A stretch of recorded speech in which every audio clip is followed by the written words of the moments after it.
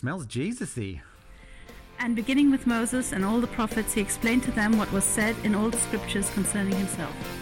We are the aroma of Christ. Welcome to Smells Jesus-y, a podcast from Three Crosses Church. Today, we're continuing our series, Hardcore Jesus. In this episode, Matt Waldron is speaking to us from John chapter 14, verses 6 to 21. Love Jesus. Here's Matt. What would be enough for you? What do you want? I don't mean about the length of the sermon. I'm starting.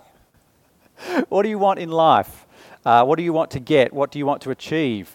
What makes you feel good? What would be enough? What would be enough for me? Another guitar? I think now I've matured as a musician to be able to get one guitar for both my personal music and playing in church. So the guitar I've got my eye on is a Gibson Les Paul double cut with a custom painting of my wife in a bathtub full of Bibles. That'd be classy, right? What about if I achieved enough in my job? I mean, I work for this church. So what if we built up Three Crosses to be a network of hundreds of churches with a budget of hundreds of millions of dollars, and me as the network pastor coordinating our team of stand-up comedy race car drivers hosting evangelistic cooking shows? Would that be, that would reach lots of people, right? Would that be enough? Well, no, of course not. Life is about family. Once Cheryl and I get our new house built, we'll move in with the kids. They'll each have their own bedrooms, no more renting. They could each have a pet. Actually, they want to have several pets. Based on what they're planning, they think we're going to go and live on a farm. So realistically, I'm not sure whether I'll spend more time helping them look after the pets or dealing with regulation breaks from the council of everything we're doing wrong. And family life will just continue to be the evolving chaos that it is, right? What would be enough? At some level, I think we all know life and happiness doesn't actually work that way. It's not about having enough or getting enough or doing enough. So a secular psychologist named Jonathan Haidt put it this way in his 2006 book, The Happiness Hypothesis. Happiness is not something you can find, acquire, or achieve directly. You have to get the conditions right and then wait. Some of those conditions are within you, such as coherence among the parts and levels of your personality. You can tell that he's a psychologist. Anyway, he goes on. Other conditions require relationships to things beyond you. Just as plants need sun, water, and good soil to thrive, people need love, work, and a connection to something larger. Well, it seems to me that's a pretty common observation in our world, that we need to be part of something bigger. So I think that raises three questions. What connection do I have to something larger than myself? What's the something bigger for me to get connected to? How do I get that relationship right? And how does that give meaning to everyday life? So they're the three questions we're going to work through as we look at this Bible passage in John chapter 14. What connection do I have to something larger than myself? How do I get that relationship right? How does that give meaning to everyday life? So first, what connection do I have to something larger than myself? Well, this story happens just before Jesus' arrest and execution. Things are heating up politically. Jesus starts explaining to his disciples that things are about to get very hard. In fact, things are about to get downright horrible, but it's all part of God's plan, and he is leading them. And Jesus' followers are confused and scared, and so one of them, Philip, pipes up with a suggestion of how Jesus could reassure them. John chapter 14, verse 8, we're sort of diving in partway into the conversation. Philip said, "Lord, show us the Father, and that will be enough for us." So, just to catch you up on what's been going on, Jesus and his disciples are all assuming the same thing. They're all devout Jews. They all know their Bibles, their Jewish Bibles, what Christians have in the Old Testament. And that is that what life is about is having a connection to God. Yahweh, the God of Israel. He is the God who created all things. He created all people for a relationship with himself. And so when Philip says, "Show us the Father," he's saying, God, the one that you refer to as your Father, Jesus, that will be enough. Being connected to God, that's enough. So what Jesus and his disciples are all assuming is there's really only two options to have a connection to something larger than yourself. There's God, our Creator, who created us for a relationship with himself, or there's something that God created or we've made up that won't really work properly. So that's a very controversial claim in our day, but Jesus and his disciples are all on the same page with each other on that, so I thought it was important not to skip over it. So let me just give you a bit of that context from the Jewish Bible. What the Christian includes is the Old Testament. Let me show you in Psalm 115 this kind of logic. To have a connection to something bigger than yourself, you've got two options. There's God, who is the creator, genuinely bigger, created us to have that connection with him, or there's anything else is not going to really work properly. So Psalm 115, I'll read from verse 2. Why do the nations say, "Where is their God?" So it's Jews saying, why do other nations say, "Where's our God?" All the other nations had sculptures to represent their gods. The Jews didn't, and so other nations would make fun of them and say, "Their God, you can't even see him." And so the rest of the psalm is the response. Verse 3, "Our God is in heaven. He does whatever pleases him. But their idols are silver and gold, made by human hands." Well, what's so wrong with that? Verse 5, "They have mouths but cannot speak, eyes but cannot see.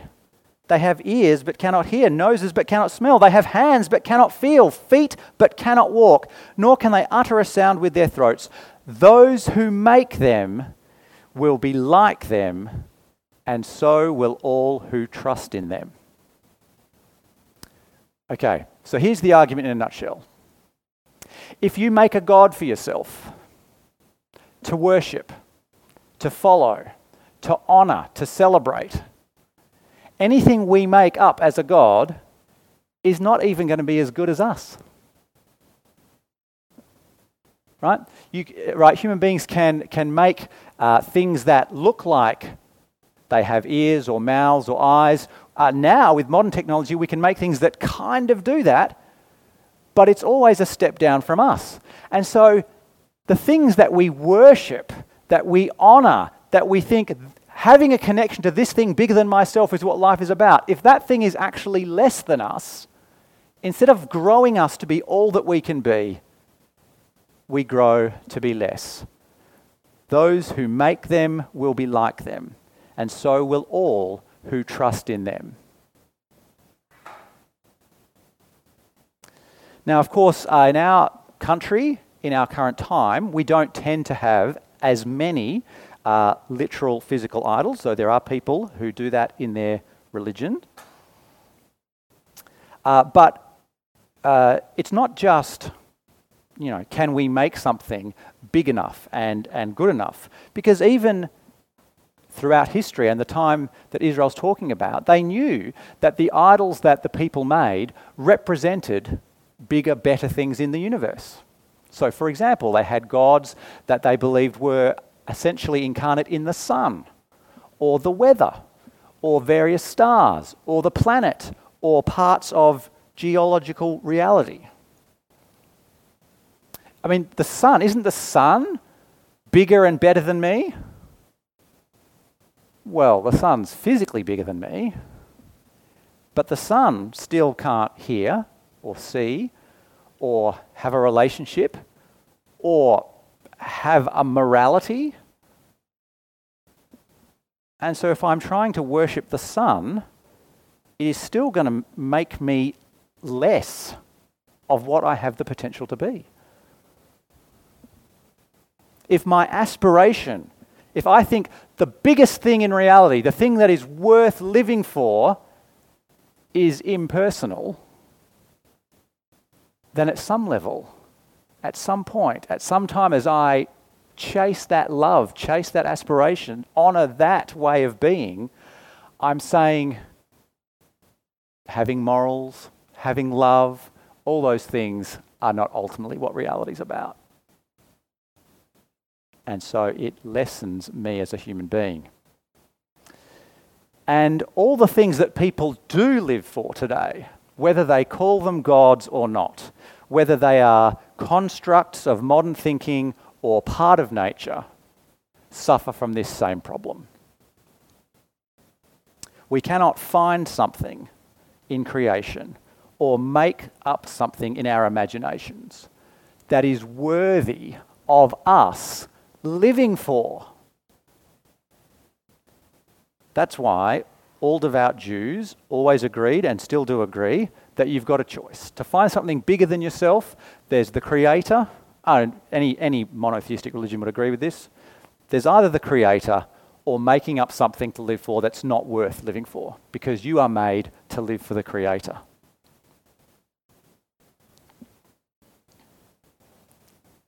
So when Philip says to Jesus, "Show us the Father, and that will be enough for us," he knows what Jesus has been teaching, that actually none of us have our relationship with God, the Creator, right. That's why we're desperately looking for something to connect with larger than ourselves, because our relationship with God is not right. We've all turned away from God. We've all tried to make up what God is like instead of just worshipping Him the way He is. And that has twisted us, our sense of ourselves, how we treat each other, how we treat God's good world, and it certainly gets in the way of how we treat God. We've been seeing the last 2 weeks that all of us, because of that rebellion against God, because of that sin, all of us are self-deceived, and we are deceived about ourselves.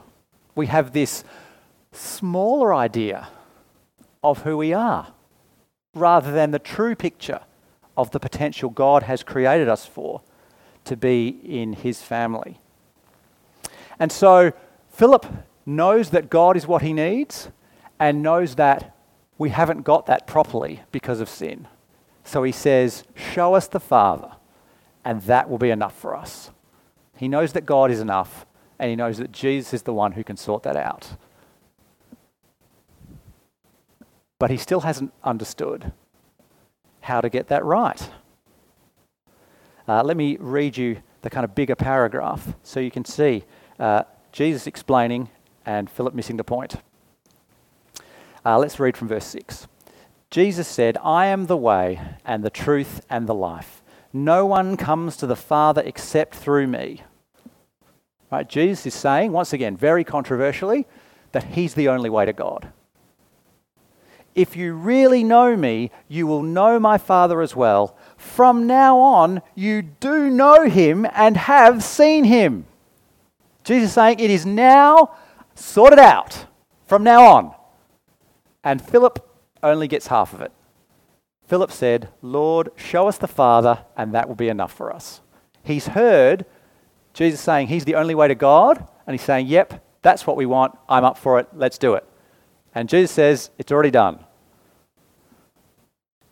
How does that work? Verse 9, Jesus answered, "Don't you know me, Philip, even after I have been among you such a long time? Anyone who has seen me has seen the Father. How can you say, 'Show us the Father'?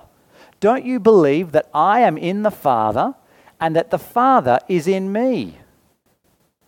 The words I say to you, I do not speak on my own authority. Rather, it is the Father living in me who is doing his work. Believe me when I say that I am in the Father and the Father is in me, or at least believe on the evidence of the works themselves. So, what Jesus says there several times, just in different ways. If you have a relationship with me, Jesus, that is a relationship with God the Father. Jesus is saying that his relationship with God is so close, so intimate, so united, that to have a relationship with Jesus is itself to have a relationship with God. Don't you know me, Philip? Even after I've been among you such a long time, anyone who has seen me has seen the Father.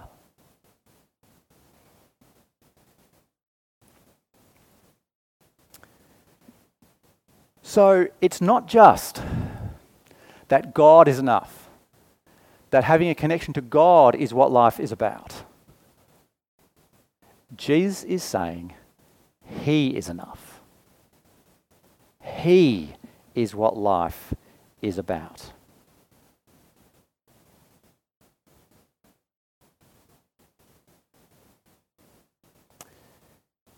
To love God, we need to know him.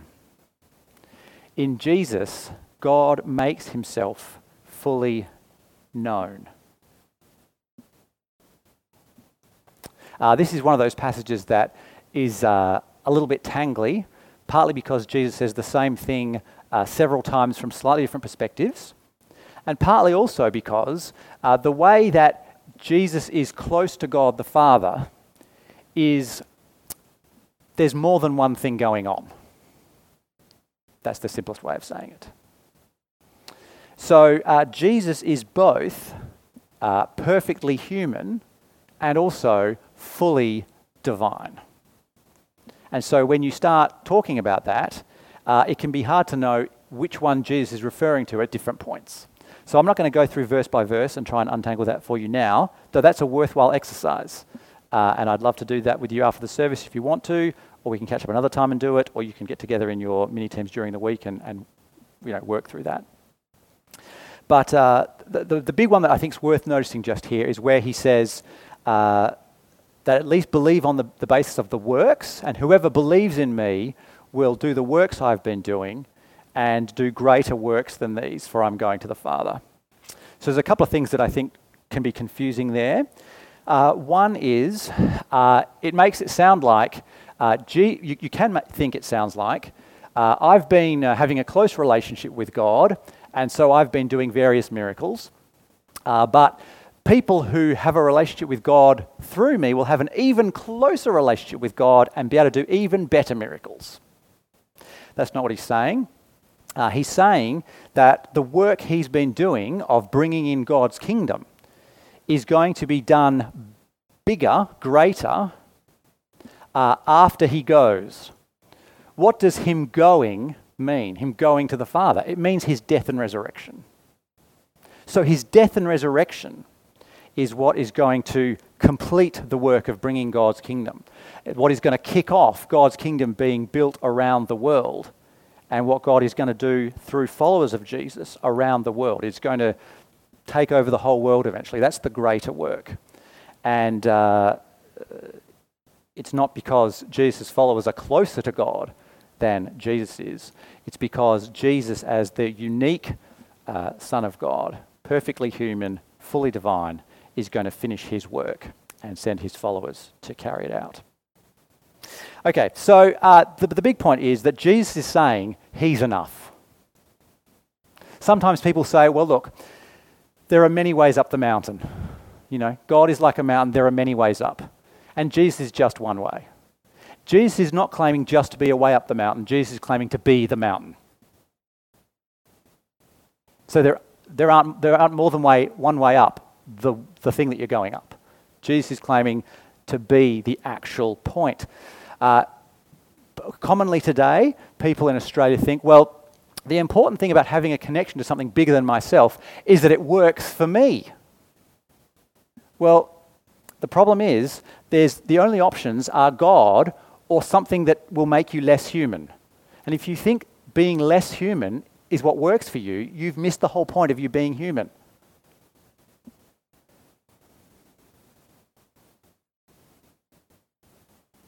I don't know if you watch Mythbusters at all, but one of the hosts, Adam Savage, is a special effects guy who works, doing special effects in movies and TV, I understand. At least that's how he's always introduced on the show.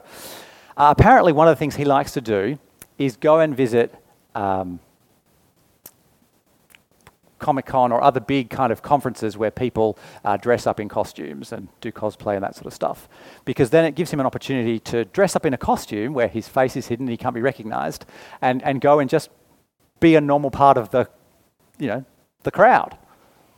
But what he apparently tends to do is he announces on Twitter just before he arrives at the conference that he is there in a costume and has prizes for people who can find him. Of course, because he's, a special effects guy working in the industry and he's doing all this presumably as part of, a promotional strategy, he can put some time and money into his costumes. He has good costumes from the ones I've seen. You can watch some videos on YouTube of him walking through and seeing if he gets stopped and stuff. But he has good costumes. So there are two kinds of people in the crowd. There are people who see the costume and go, that's a cool costume. They might even take a selfie with him. This is one of the best costumes I've seen today. Can I take a selfie with you? Yep, no problem. A selfie. And then there are people who see the costume and figure out what it means. I think this is Adam. And they go and ask. Now, what do you think would be the best prize for someone who guesses it's Adam? Well, often the prize he gives is a ticket to see him at his appearance at the conference, which I think is a perfectly appropriate prize. If you're the kind of person who can figure out, this is the kind of thing Adam would do, this is probably him, then you're probably the kind of person who would love to go to his show. Jesus is historically an incredibly impressive person. But he's not just an impressive human being. He is God, come as a human being. What is the prize for understanding that, for believing that? Well, you get to be with God. That's the right result. If you're the person who God brings to understand that he has come to build a relationship with you in Jesus, then how could he give you anything better than a relationship with him in Jesus? That's the whole point. And so how does that work in everyday life? Right? What connection do we have to something larger? Well, the only option is God or something that doesn't work. How do we make that relationship right? Jesus makes it right by bringing us into a relationship with him. Having Jesus is enough. How does that work in practice? Well, Jesus gives us this great little kind of summary. He says, he is the way, the truth, and the life. I think what's going on there, I think he's just saying the same thing in three different ways. The way of life that you have is going to reflect what you believe is the truth about what life is about and how to live right. It's going to, it's going to be your life. These are all different ways of saying the same thing. And the point Jesus is making by piling them up is to say it's him, right? Philip and the disciples are thinking, you are the way to God the Father. So we'll follow you and we'll eventually get to the end point we're aiming at. They're thinking Jesus is the source of truth. They listen to his teaching and they get what's true, and that enables them to get to what's true, something other than Jesus. They think life is, Jesus is going to be the one that connects them with real life, but Jesus is saying, no, it's him. He's not connecting them beyond himself to God the Father. He's connecting them to himself, and in him they can have a relationship with God the Father. He's not connecting them beyond himself to some other truth. He's connecting them to him. He's the truth. He's the way, the truth, and the life. So if you want to be thinking, how do I focus on Jesus in my day-to-day life? Here's a great little slogan to have in your head. Jesus is the way, the truth, and the life. What might that look like? Well, when you think about your way of life, What would you say about your way of life, the way you live? You might say that your life is, well, if you're me, I would say my life is chaotic and disorganized. You might say that your life is very organized and disciplined. You might say that your life is the Australian way of life.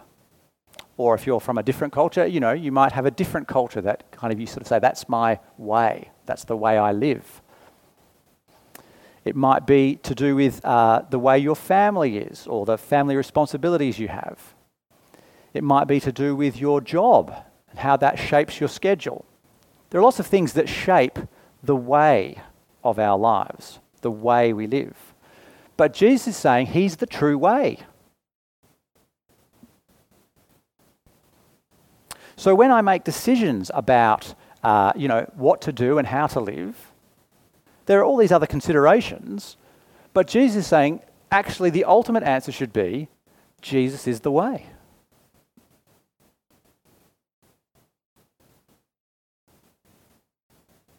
Similarly, when we think about what is true, Jesus doesn't introduce us to some other external criteria of how you know what's true. It's Jesus himself. 2 weeks ago, we looked earlier in John's Gospel at John chapter 8, where Jesus said, if you're really my follower, hold on to my teaching, then you'll know the truth, and the truth will set you free. And some of his followers say, how can that work? We're not even slaves.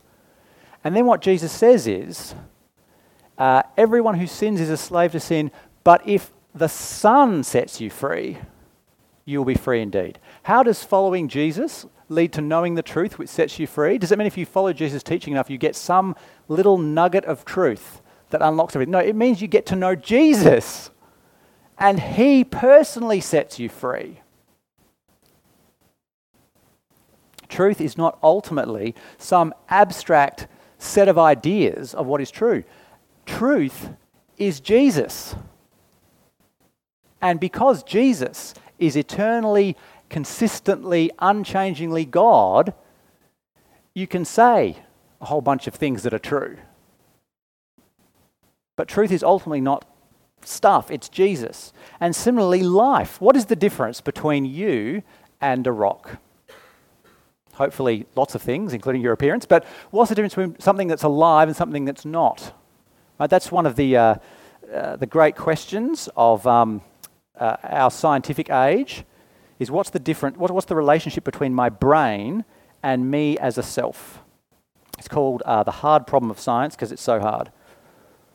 Well, let me spoil it for you. The answer is Jesus. Right, Jesus is, there might be more detail that we can say about that. I don't know if we'll figure out more about that or not. But the reason that you are you, that you are a self, that you are alive, that you matter, is because you were created for Jesus, for his glory. And you're not going to be able to get that right without Jesus. He's the point. And so as you go through your life and you're making decisions, there's going to be lots of things to consider, but you can say, no, Jesus is the way. He's the ultimate consideration. I'm following Jesus. I want to be in Jesus. He's the way. As you think about what's true and how to think about what's right and what's wise, Jesus is the truth. He's the ultimate consideration. And Jesus is the life. He's the one that makes it worthwhile. And if you're not connected with him, you're just deceiving yourself. Jesus sums this all up in a very simple, practical way in verse 15. If you love me, keep my commands. That really just puts it in a nutshell. If what I've said is too complicated, there you go. Love Jesus, and so do what he says. That doesn't make it easy, because sometimes it's hard to know how what he has taught us applies to our situations. But how do I make Jesus my way? Well, I do what he says.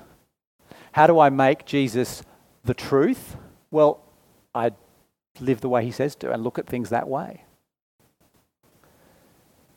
How do I live in light of the fact that Jesus is life? Well, love him and obey his commands.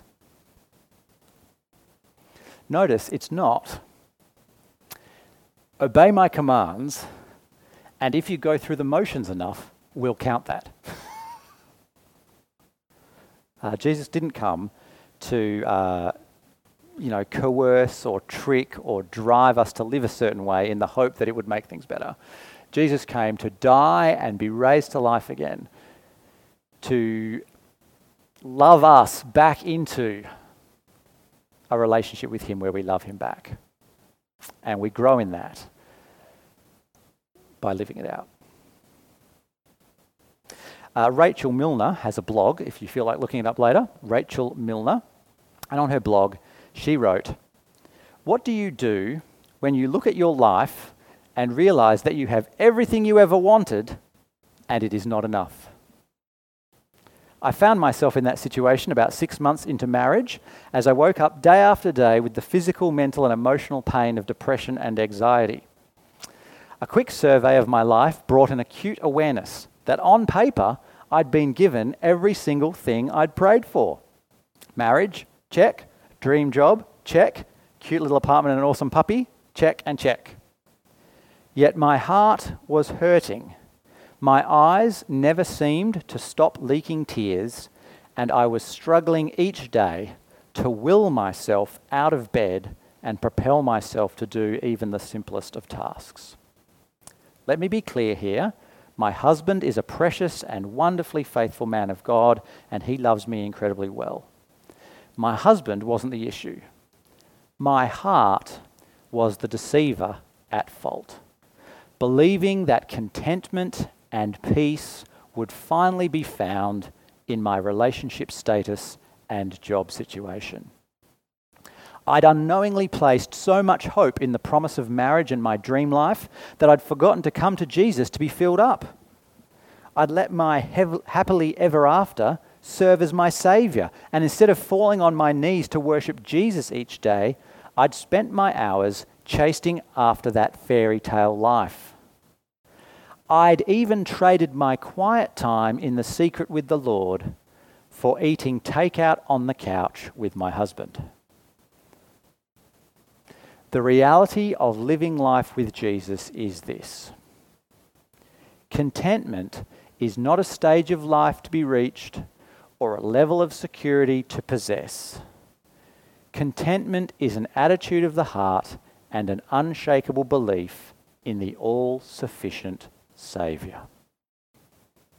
Would you pray with me?